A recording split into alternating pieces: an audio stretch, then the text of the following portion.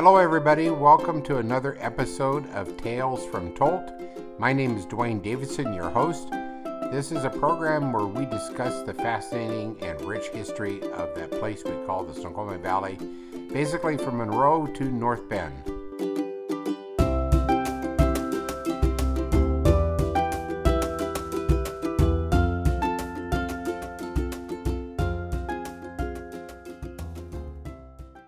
Welcome, everybody. This is Dwayne Davidson, your host for Tales from Tolt, here with another episode where we're going to be talking about a interesting profession that a lot of people don't probably think about in everyday life. To help me do that, my special guest is Lena Lefritz, or as most people would know her, from the Carnation famous Mignoshi family.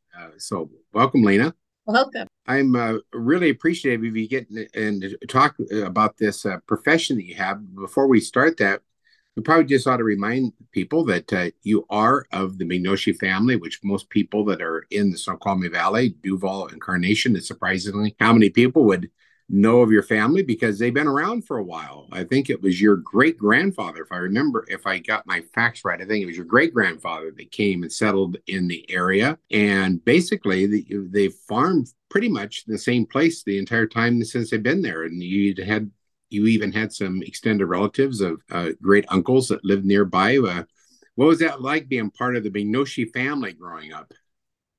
Well, we learned quickly as kids you can't get away with anything because everybody knew our family and our family would know what we did before we got home. But it's kind of fun to know, so I am fourth generation to live on this property. Mom and dad live in the original house that was built here. So it's just kind of fun to still live on the property where all the history was started. Yeah, I was thinking about this a little bit before the program here today. You actually were born away from the farm, so your mom and dad had started farming in places outside of the valley, and then you were born, and then you've moved back to what was the original farmstead, right? Yeah, so I was born when mom and dad actually lived in Bothell. I was just a baby when they moved away from there. And then we lived in Arlington, Marysville area for a few years. And then we came back here, I think it was 89 or 90, because then I started first grade back here in Carnation. I see. And you're married now and have a couple girls and live on the farm, and they're very, very involved with the cows and 4-H. And are they an FFA too? Yeah, so this year they're both up at the high school. So they're both active in FFA now. So at the Evergreen State Fair, they both exhibited in FFA. And then our youngest, Lexi, also did 4-H this year as well. So are these the type of teenagers that you have to nag to get out to go to the barn and do chores, or are they just the ones that love the cows so much and love the animals so much that they just are self-motivated? Well, we have one of each.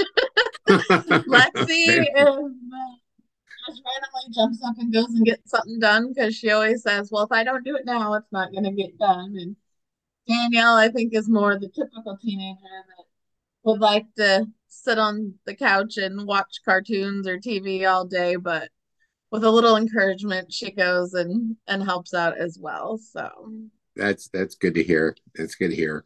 And 4-H and FFA, I consider to be such character building activities for kids and learning how to take care of animals. I did it myself, and I think it's just a wonderful experience for kids to go through.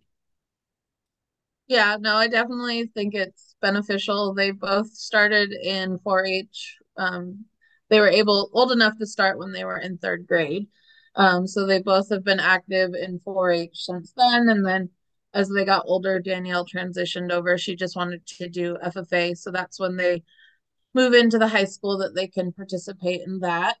And we've been a little sad but excited at the same time this year because World Dairy Expo is going on right now. So definitely don't have the typical teenagers um, watching cartoons in the morning because we've been watching World Dairy Expo as they've been getting ready in the morning and watching the live shows on TV. So it's fun to be able You to watch, even though we're not participating this year. dive a little bit more into the occupation that you have. First of all, I'd like to say that Lena has a sister, Anne Marie, who is also involved in agriculture and ag-related industry, and your profession. Lena, I would say you're probably too young to remember this program, but there used to be called a program where people used to guess professions. I think it was called "What's Your Line" or something like that. And a group of contestant would come in, and this panelist would ask them a limited number of questions, and they would take random guesses on trying to guess their occupation. And if you stumped them, you got a prize. That was a long time ago program. Uh, your profession would stump them almost every time because I don't think a lot of people think of this. And this profession is brand inspector. So tell us a little bit about what is a brand inspector. Well, to feed off of your stump the person, I always get that when you're waiting for your coffee at the coffee stand. They're like, "Oh, what do you do?" And they never have a clue. But yeah, so I'm a brand inspector in Western Washington, and so it is my job to go improve ownership of cattle and horses that are being sold or moving out of. Brand inspecting, where is that a occupation at? Where is that prevalent at? So currently pretty much all of the states west of the Mississippi still have some sort of a brand program. Some still have horses and cattle in the program. Some of the states just do cattle in the brand program. I see. And so you basically have Western Washington. So on the west side of the state, there's four of us, four inspectors. So my normal area is about Stanwood to Enumclaw is my normal range. And then if any of the other inspectors need time off or something happens, then we all kind of shift to cover each other's areas.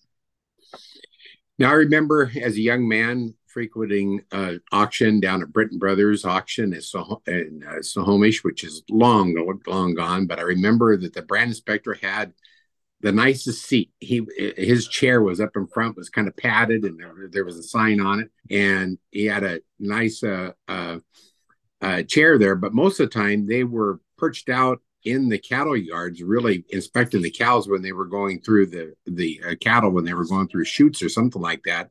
That's where they're doing their inspecting. Is that correct? Yeah, so when I on Saturdays I work at the sale yard. And so but no matter where we're inspecting for the day, we are out in the back with the cattle. So what you're talking about at the sale barn is yeah, there's usually some sort of chute that the cattle come through so they can get their back tag numbers for the sale so they can keep inventory of whose animals are who. But we're also walking both sides of the chute, looking at the cattle on both sides to visually check for brands as they're going through. So, just because we have a variety of listeners to this program, and some people may have ag and or watch westerns or whatever, and know what we're talking about, just in case somebody says, "What are they even talking about?" We ought to probably just get right down and talk about the basics. So, a brand is affixed to cows, usually using a hot iron, but there are other methods, isn't there not? Yeah, so Washington has several forms of official identification. The brand is still the number one way of proving ownership, which can be the hot iron that leaves like a scar on the skin. And then there's also freeze branding, which is done with liquid nitrogen that the metal brand is dipped into so it gets really cold. And then that way, when they brand the animal with that, the hair will grow back white where that was applied. So then, especially like on black or dark haired cattle, that's really easy to see. A lot of horses prefer the freeze brand over the hot brand. And then recently, in the last few years, it's called an RFID ear tag, which is a like little ear tag button that has a microchip or computer chip in it. So you can scan that, and that's considered official identification as well, just like a brand is. But the brand is still the foolproof way because you can cut out an ear tag and you can't cut a brand off of the cattle. So obviously, the purpose of all this is to establish ownership and to cut down on the amount of theft, otherwise called cattle rustling, that occurs. That's the primary purpose of what you are doing there when you're inspecting these. Is you're looking for cattle that might have been stolen from somebody being sold, which is at different times in our history has been a pretty big business. Yeah. It's not as frequent as it used to be, but definitely it is still a thing that happens. We get reports from our neighboring states, and so if there's a large quantity of cattle or horses stolen, we get reports on those. So then we can keep an eye out for animals coming through with those brands that were stolen from other areas. The same with us here in Washington. If there's stolen livestock, we make a report and then we share that with neighboring states as well. So now, when you buy a car and you buy a used car from someone, you get a new title with a nice new little your name in there, and it looks all brand new and it's all nice and clean.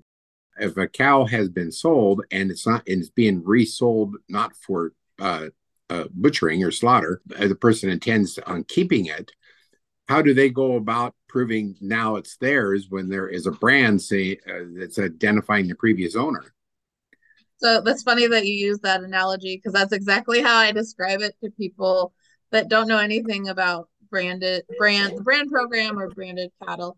So when you buy an animal that has somebody else's brand on it, I then make a certificate that says that you've bought the animal from this person, you are now the new owner, and it has the description of the animal with a drawing of the brand that's on the animal. And then we put a stamped seal at the bottom, a Washington stamped seal. So it is authentic.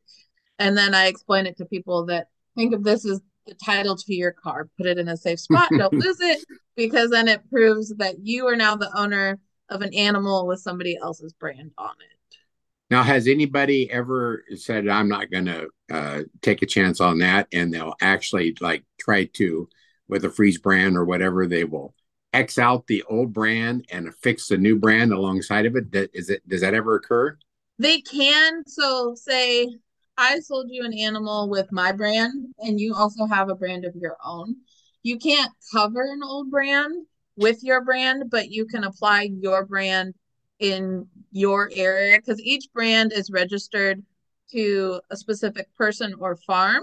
And then you also have to register the location of where you apply the brand.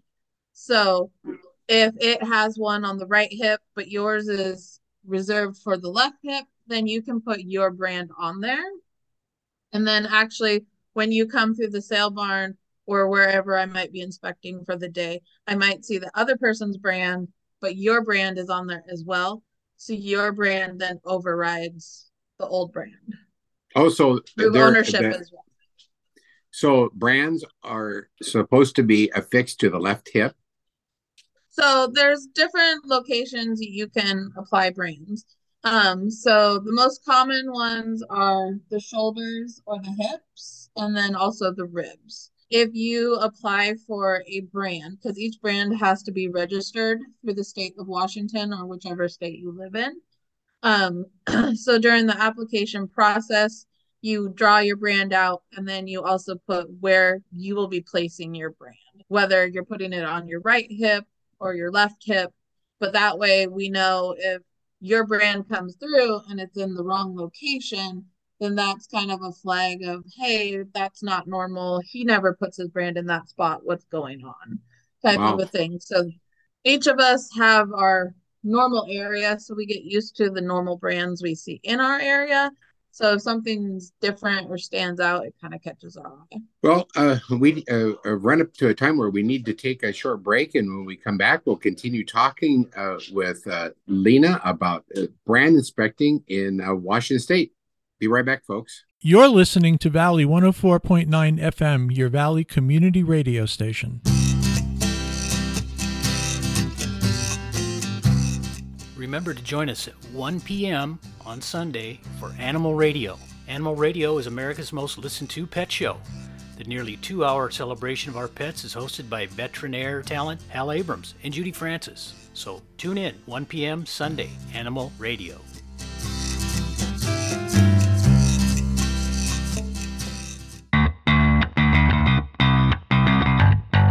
Hi everybody, this is Jay Fisk, host of Keeping Track of Giving Back in the Valley. We're the show that's on every week, and we talk about nonprofits that help all of us who live, work, and play here in the fabulous Snoqualmie Valley. You can catch us at 5:30 p.m. on Sunday, and then we do an encore presentation on Monday at 6:30 p.m. That's 5:30 Sunday evening and 6:30 on Monday for Keeping Track of Giving Back in the Valley right here on Valley 104.9 FM. Hi, I'm Melinda Hemmelgarn, a registered dietitian, investigative nutritionist, and host of Food Sleuth Radio, the show that helps us think beyond our plates, connect the dots between food, health, and agriculture, and find food truth. If you care about the food you eat, then join me on Sundays at 3 p.m. on Valley 104.9 FM for Food Sleuth Radio. Please join Interim City Manager Bob Jean and me, Mayor Kimlis, for Carnation Currents, Sundays at 5 p.m., Thursdays 5:30 p.m., and Fridays 6 p.m. on Valley Radio 104.9 FM for the latest updates of Carnation.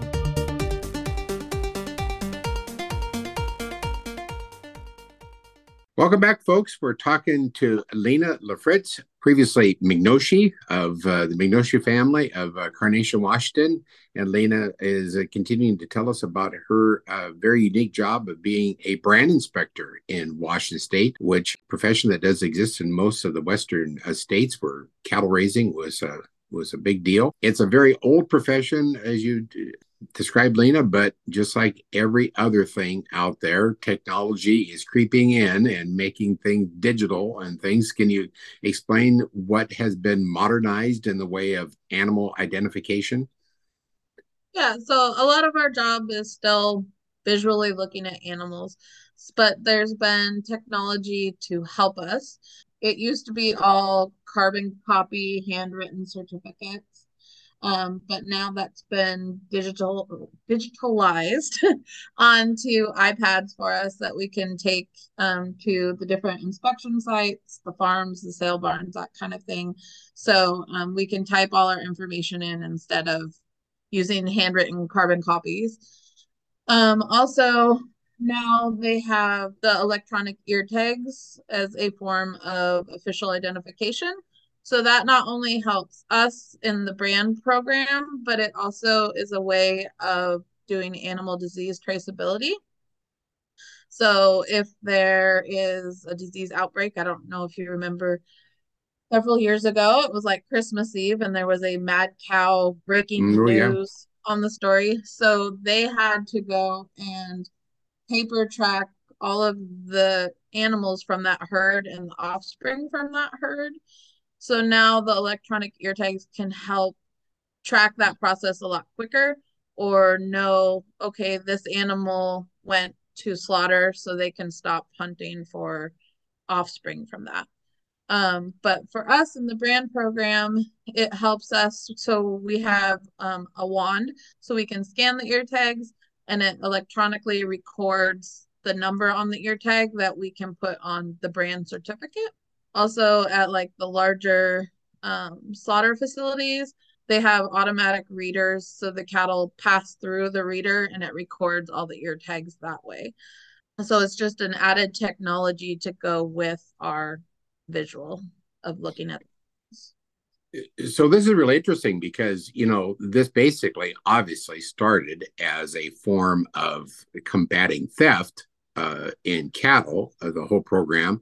And now this form of brand inspecting and animal identification is lending other benefits to us as a society, that it allows for basically food safety issues and being able to track cattle when these type of things occur. So there's either more modern uses that have evolved around this profession than just what it probably originally started off as. It was only a form of establishing ownership over cattle. Yeah. So yeah, the ear tags help us track things a lot quicker. But then also there's the backup. So when the animals go through different sale barns or facilities, they get the sticker on their back with their number. But there's also smaller numbers that tell us what state they're from, what facility they went through, that kind of thing. So even if there's not an ear tag, we can also track that really quick to help us narrow things down as well. So you probably have some kind of a resource. I'm only imagining. I haven't pre-talked to you about this, but I just imagine you probably have resources available to you at the job that it gives you the brand books from all over the country. Is that correct? So we get our Washington State brand book, all of us as inspectors here in Washington. I believe that our main Olympia office has access to all those books, but then we work well with other states as well. So it's usually just a quick phone call, and then they'll help us look things up or figure questions out that we have. So who gets to approve the brands and look at these brand concepts that come out? That seems like that'd be a fun job to me. And I'd be interested if any of them has ever been turned down for being inappropriate or something like that. Well, there's some questionable ones in the book. Usually, so there's an application form that you get from brand office, and then there's a drawing. You have to put a drawing of your brand that you like. And so then the first thing they check is there anybody else in the state of Washington? Do they already have that brand? And then if they don't, then you're allowed to get the brand made. And then they have you burn it on a piece of cardboard or wood to make sure that the brand will be clear when you put it on your animal. Because if it's too detailed, then it becomes just a big blotted scar and it's unreadable. If you do a freeze brand, those you can get more detailed with because they'll come out clearer. I have a little interesting story to talk about Texas. I was doing genealogy research in my family, and I happened to accompany my wife. She was a maid of honor at a wedding down in Fort Worth. And so I went down there with her to this wedding, and I thought when I was there, I would do some research on a great uncle that I knew was a brand inspector. That was what was listed in the census in the late 1890s. And I went to the Dallas-Fort Worth courthouse and was asking about this person's location, thinking I was going to be able to finally find this great uncle that was a brand inspector for Texas. And they looked at me and they said, well, he wouldn't have been here. And I said, why? And they said, all of our brand inspectors that worked for that, I think it was the Texas Cattlemen's Association at the time, they were all stationed in the big stockyards up north in Omaha and Wichita and stuff. And it's like, and I thought, well, that's interesting. He said, why would they be here? They're looking for our cattle being stolen and sold up in the stockyards. And I thought that was interesting. After many years of looking for him, I've actually finally found him in Wichita, and that was an experience. But now you tell me that Texas doesn't even have a brand program. Well, they used to, but now they don't. Because we used to have some horse auctions in the area that would bring horses from all over the country. And so if a state does not have a brand program, then they have to show vet certificates coming out of those non-brand states to show that they had proper testing before coming into Washington. So yeah, I was surprised to find out when I first started that Texas does not have a brand program anymore. You still can brand your animals, they just don't have a registry for it. Well, it seems to me like it's something that it's really too bad that they don't, because I really see great value in this whole program and what you guys do based upon our food safety issues that we were talking about just a couple minutes ago about that. I think that there's a lot of modern applications that involved here that knowing where these animals were, I think would have really helped out in England, where when this all broke out, the mad cow, if they would have had, and I think now I know that they have a pretty good registry of animals, and I think that I just returned from a trip to New Zealand where I know that they have a way of identifying every animal that exists, which is just incredible in a country that has, multiple more cows than they do people. That they have knowledge about who they all are from a standpoint of just food safety. Yeah, and I believe they have also the electronic ear tags, like we have started in the last few years here. Also like the slaughter plant that I work at during the week, inspecting cattle as they come in. They get a lot of cattle that come down from British Columbia, and that is a requirement before they cross the border into the US, is they have to have the electronic ear tags too, so that they can be scanned to know that cattle that actually came across the border are going to their final destination of the slaughter plant. You don't see any kind of, except for continued modernization, you don't see much changes in this profession in the near future, correct? No, the only changes that we do see is they continue to try to make like the sale facilities a little more technology savvy and easier to process. Because, like, I mean, the sale barns on this side of the state are smaller. I think like the most would be like 300-400 head go through one of the larger sales on this side of the state. But over on the east side, like Toppenish, they're one of the larger sales in the state. And right now they call it fall run because everybody is weaning their calves off their cows and selling. So it's the crazy time of year, but they can get up to 2,500 head on a sale day. So that's a lot of paperwork for us in the office, because as we look at them when they check in, we enter them all into our computer system. And then as they're sold, then we check them all out to the new owners. So they're trying to find ways to streamline that process for us. How many brand inspectors are there in the entire state? I know they're hiring. um, but so there's 4 on the west side, and I think we're supposed to have 10 on the east side. In the really busy, crazy sections, it's kind of hard to keep people because they get overwhelmed a little bit. So that kind of leads itself to my final question. How did you ever discover this job? I mean, this is not something I've ever seen in the help wanted ads. So how were you made aware of this opportunity? Well, I knew it was an occupation just from growing up in the dairy industry and everything. When we quit farming, I worked for USDA for a little bit when all the bird flu, avian influenza stuff came out. When that position ended, I was just doing random searches on the different agriculture websites to look for a new job, and it popped up as an opening in Western Washington. So I actually knew the gal that was leaving the position. So I was able to talk to her and get details on what she liked, what she didn't like, why she was leaving, that kind of stuff. So I had the inside scoop, which helped a little bit. But then I like it. It's flexible position, so I can work around our kids' schedules. But it also keeps me involved in the agriculture industry and a good fit. Yeah, no, it sounds like it. It sounds like it.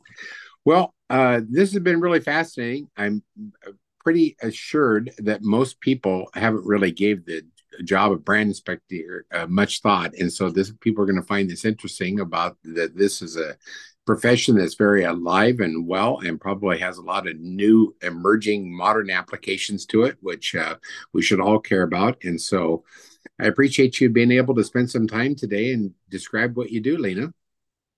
Thank you for having me today. Okay. So, folks, join us next week as we continue to explore the wonderful history of the Snoqualmie Valley. Thanks.